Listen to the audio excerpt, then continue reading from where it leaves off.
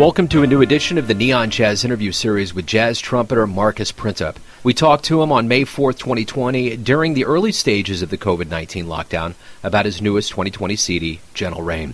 He was born and raised in Conyers, Georgia, and his first musical experiences were hearing the fiery gospel music his parents sang in church. He's gone on to record with the best in the business like Betty Carter, Wycliffe Gordon, Eric Reed, and so many others. And he made his screen debut in the 1999 movie Playing by Heart and recorded on the film's soundtrack. August 22nd has been declared Marcus Printup Day in his hometown of Conyers, Georgia. What an honor, man. He talked about all of this and so much more. Enjoy. Cool, man. Hey, so where are you located exactly? Yeah, we're in North New Jersey, in Hackensack, New Jersey. Is it getting any better? You guys, I know that especially New York's been rough. You guys getting any better up there? Yeah, you know, the thing is we've not been out. I mean, the only times we go out is to get grocery, and even getting groceries, because our city and our region, let's see, it's I think it was like the most hit in all of New Jersey because it's right next door to New York City. I mean, I can hop in the car and be at the Lincoln Tunnel in 15 or 20 minutes with no traffic. So it's really close. So a lot of New Yorkers actually come here, to our city and, to Paramus and Hackensack and the surrounding areas just to get groceries. And so I think that's why, that's a big reason why it's also been spread here. So my wife and I drive an hour and a half away to a city that hasn't been hit as much, just to get groceries. So we've done that. Let's see.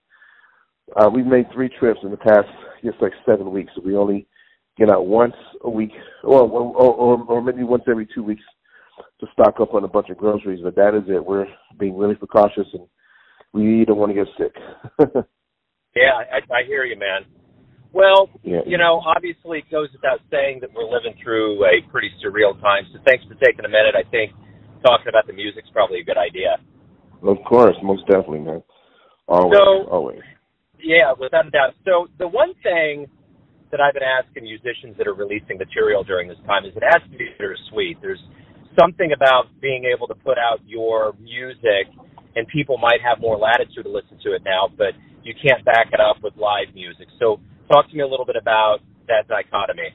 Yeah, my wife and I have been putting out a lot of educational content. We have a nonprofit. It's called Remarkable Music and Education. It's rmfae.org, and we've been putting out a lot of videos for kids, just teaching kids how to play the blues, teaching kids how to sing the blues and how to write blues phrases, and just a lot of different things. But nothing replaces being in the classroom where you can actually see them and they can see the instruments and like maybe touch the instruments. But we're making do with what we have. But also Jazz at Lincoln Center, we've recorded I think 3 or 4 how do you call them, like virtual, where we're remote in our own homes, and then we all have our iPhones, and there's a rhythm track that we play to, of course, wearing our headphones, and then with another camera, they video, well, my wife will videotape me playing the part, and then we send all the parts to the engineer at Lincoln Center, and then they put out this great music. I mean, that's fantastic, and I think the thing about this is that we all know that there's no replacement for live music, like whatsoever. But the thing I love about, not just America, but the world, is that we find ways to get by, and we find ways to still prosper. For instance, there's a brother of mine, he's over in Prague. His name is Emil Vyshlinsky, and I've gone over to play, with him maybe 3 or 4 times, and I met him when he was commissioned to write a work for the Jazz at Lincoln Center Orchestra about, I think, 10 or 12 years ago. But we stayed in touch, and we're good friends. So he just called me. He said, "Hey man, let's play let's play a blues." I was like, "Sure." So he sent me a track of him playing, and I played on top of what he played. And then he got a bass player, and so we just put it out online a few days ago, and it's great. We're still making music, and this pandemic will not stop music from happening. It may take a lot of things away. I know a lot of people have lost loved ones. I've lost a few key friends as well, in Ellis Marsalis and Wallace Rooney. They left us, and I know that other people have lost as well. So something profound, and I guess I'm kind of going off the subject, but that's what I have a tendency to do. But something profound about all of this is I was talking to Winton, and he was saying how he spoke to Ellis maybe like a few hours before Ellis passed away, and Ellis is like, hey, you know what? People are dying from this, and if I die, I'm just going to be amongst all these other people, but the world is not going to stop. So you just got to keep going. So Ellis is such a strong man. He looked death in the face and said, this is just a process of life. So if it's my time, it's my time. Well, it's your time, it's your time. And that just kind of explains the cycle and how we cope and how we manage, and that's what. And I think that's where the music comes in, because the music gives us comfort, the music gives us hope, the music gives us promise, and that's why we do the best that we can do. I saw Winton on 60 Minutes about 2 weeks ago, and they were on the stage, which is very weird that, it's just empty in there, and he's just not sure what's going to happen. But they asked him, they said, what would Ellis say to you? And he just looked at the guy right in the eye and said, what are you going to do? Yeah. Exactly. What are you going to do? Exactly. That's it. And that wraps it up right there. So I did speak to Delfio about 2 or 3 days before that, and was talking to him about World Party, and they just have a wonderful dynasty of music, and it's going to continue to go. But so how did a kid from Conyers, Georgia, grow up to become an esteemed jazz musician as you are? I have no idea, man. I mean, I kind of had a jazz band in high school, but it was more so a stage band, and I did have this great, I can call him my first mentor. Well, after my mother and father and my grandfather and my sister, but as far as jazz, his name was David Hudson, and he was the middle school music band director, and he taught my sister before me. And when my sister was in the jazz band, she's 4 years older than I am. They had a concert, and I saw him playing the tenor sax. And I was like, wow, this guy is amazing. Like, every time he played, the audience would go, woo, woo, woo, because there's no jazz. I mean, he was the only jazz at all in Conyers, Georgia. So he was like a novelty, so that was my first influence. But it didn't really hit me until, later on in life, like after I was in college for a few years. I mean, I played in the jazz band, but I really didn't practice and didn't know what I was doing, but that spark was lit by David Hudson. He was actually a bishop, so Bishop David Hudson, and he passed away about, I think, in 2006, and I got the chance to play at his service, which is awesome. But I didn't know anything about jazz at all, and then I just kind of kept it in my pocket, and just those sounds that I heard from him. But when I would go to church, I realized that, I realize now that they were playing a form of jazz. I mean, if we call jazz an improvisation, there's a lot of improvisation going on at our church. I mean, you could have the entire congregation singing Amazing Grace, but everyone sounded different, and everyone had, just like different inflections that they would put in the music just to make it, just to make it personal. And that is a staple behind how I play jazz today. Is I'm actually preparing to do a lecture on Wednesday about gospel to blues to jazz, and that's how I play jazz. Like I've been notes. So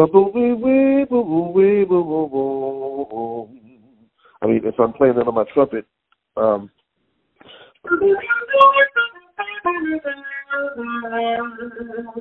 if I were to play those notes just like they're written without any inflection, it would be like this. But that bend up to the note and then that little waver.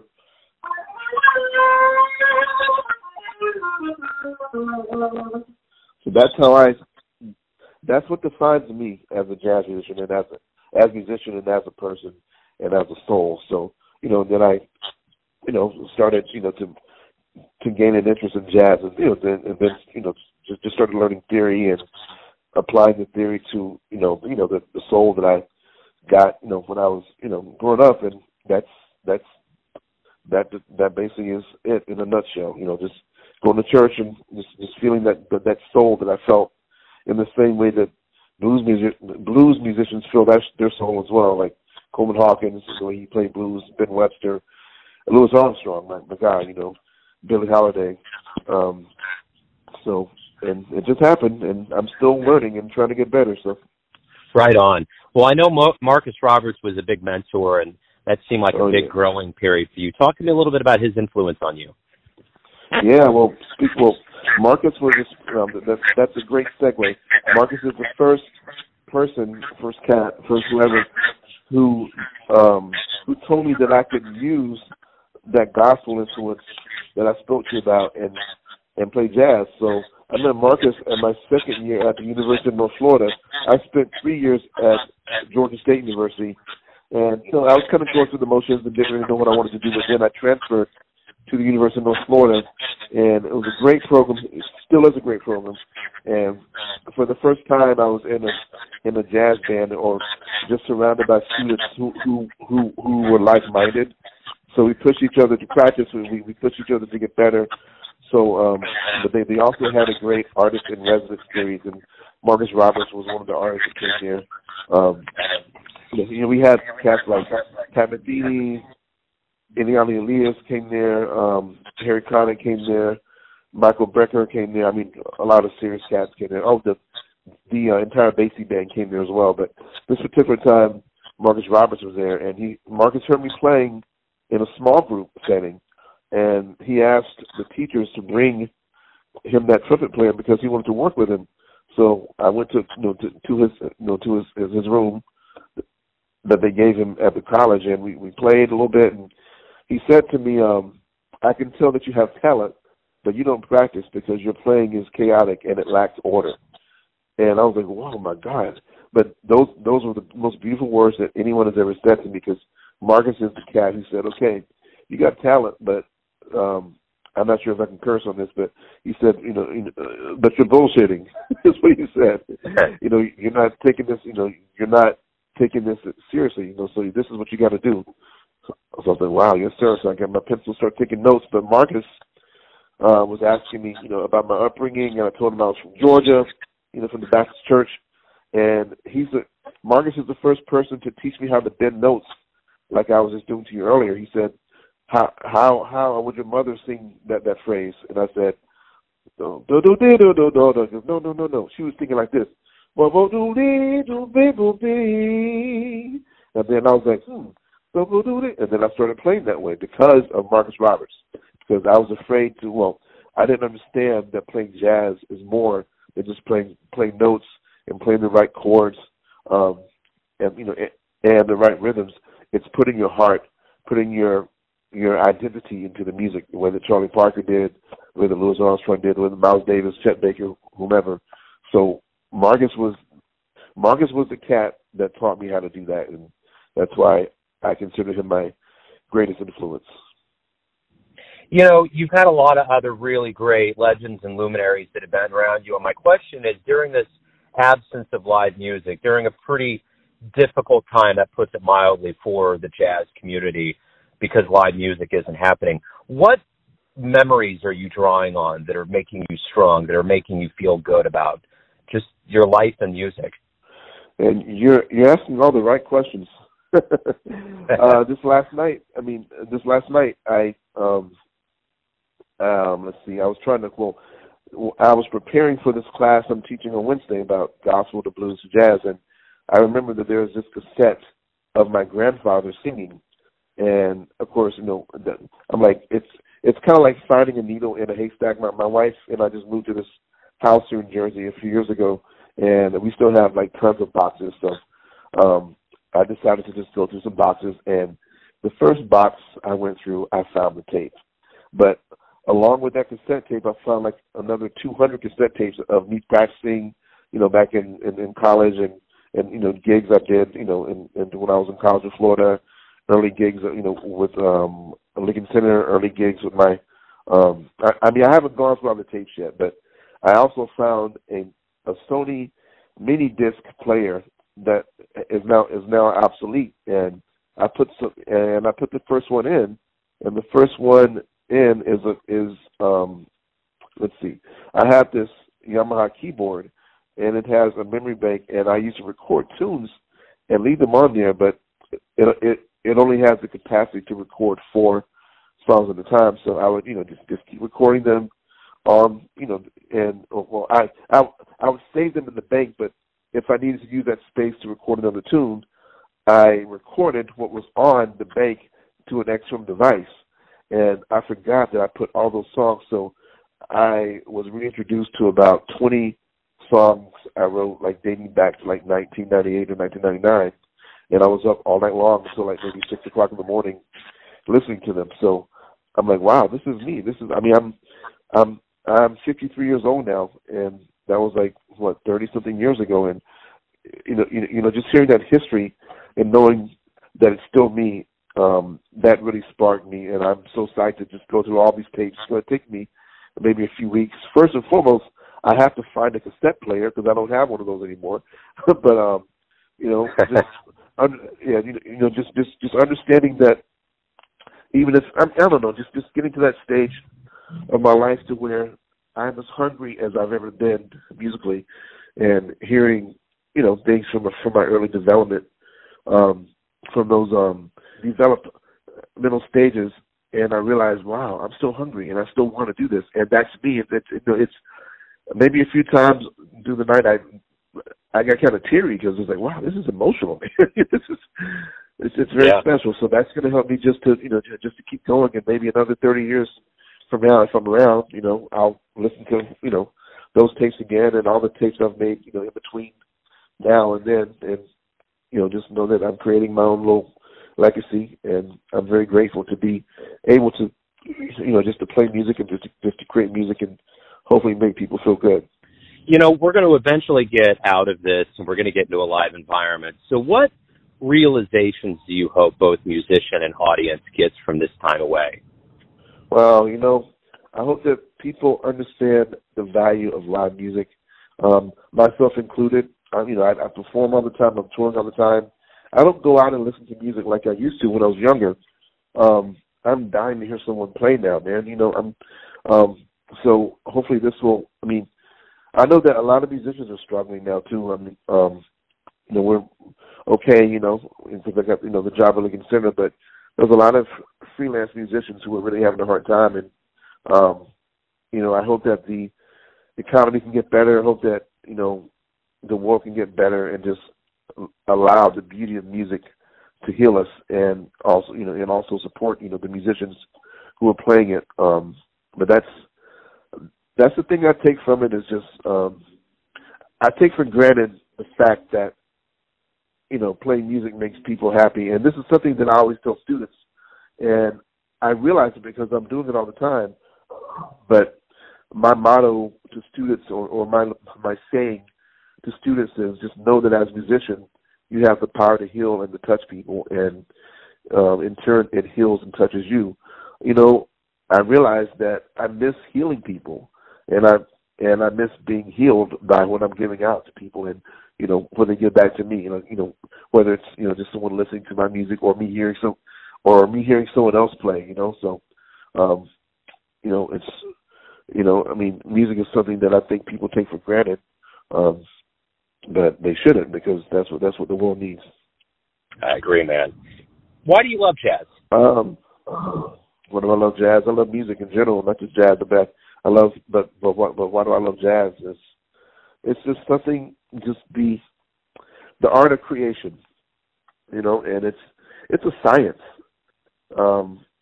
and something that I realize at times when I'm practicing, I can just take a chord change and just create something over it, and know exactly what I'm doing, and that's my skill. That's what God gave me, and everyone doesn't have that. People can hear that, but everyone doesn't have it, and I realize that it's a skill, it's a gift, and it's something that it's just in my heart just to create. And like I said, even before I knew how to play jazz, I was still improvising. I was in church, just like, making up harmonies and hearing all the deacons and the deaconesses and the preachers and the choir members just making their own harmonies, but not talking about it from a theoretical standpoint, like this is the dominant seventh, this is the third, this is the fifth. We didn't talk about that. We just sang and we just created, and that's what's catapulted my playing ability as far as being a jazz musician. I love jazz because I can create, because it makes me feel good, and again, like I said before, it makes people feel good, and that makes me feel good again. So everyone has a perception of you, your family, your friends, your fan base, but you're the one living your life. Who do you think you are? Mm-hmm. Oh, man, a work in progress. Really, I'm a work in progress. That's something that's a deep question. I could go on and on about that, but to give you a short answer, I am evolving each and every day. And, tomorrow is not promised. So if my life were to end, well, I don't want to jinx it. If it does, it does. If my life were to end today, then I can maybe kind of establish, some kind of legacy or some kind of story of who I am. But I know that there's more to come, and so I can speak of what I am now. I'm blessed, and life can be difficult sometimes, but again, I'm grateful that I have music, and I'm grateful that I have, the God that I serve as well. That's very important for me, is to know that and to cling to that, because if I cling to that, that's all that I need, So I'm a man who believes in his faith, who loves music, who loves people, who loves to learn, who is very shy sometimes, and who is very outgoing sometimes, who loves to write music, who loves to create music, who loves to hear other people play, who loves to make people feel good, who is very vulnerable at times, insecure sometimes, but very confident at times as well. So that's me in a nutshell. Cool, man. Marcus, hey, thanks for your time. I've always been a big fan. Thank you for the music. I appreciate you, brother. Thank you. Thanks for listening and tuning in to another Neon Jazz interview, where we give you a bit of insight into the finest cats in Georgia, Kansas City, and spots all over the world, giving fans all that jazz. And thanks to Marcus for his time, music, and story. If you want to hear more interviews, go to Famous Interviews with Joe Domino on the iTunes Store. Visit neonjazz at youtube.com, and for everything Neon Jazz all the time, go to the neonjazz.blogspot.com. Until next time, enjoy the jazz, my friends.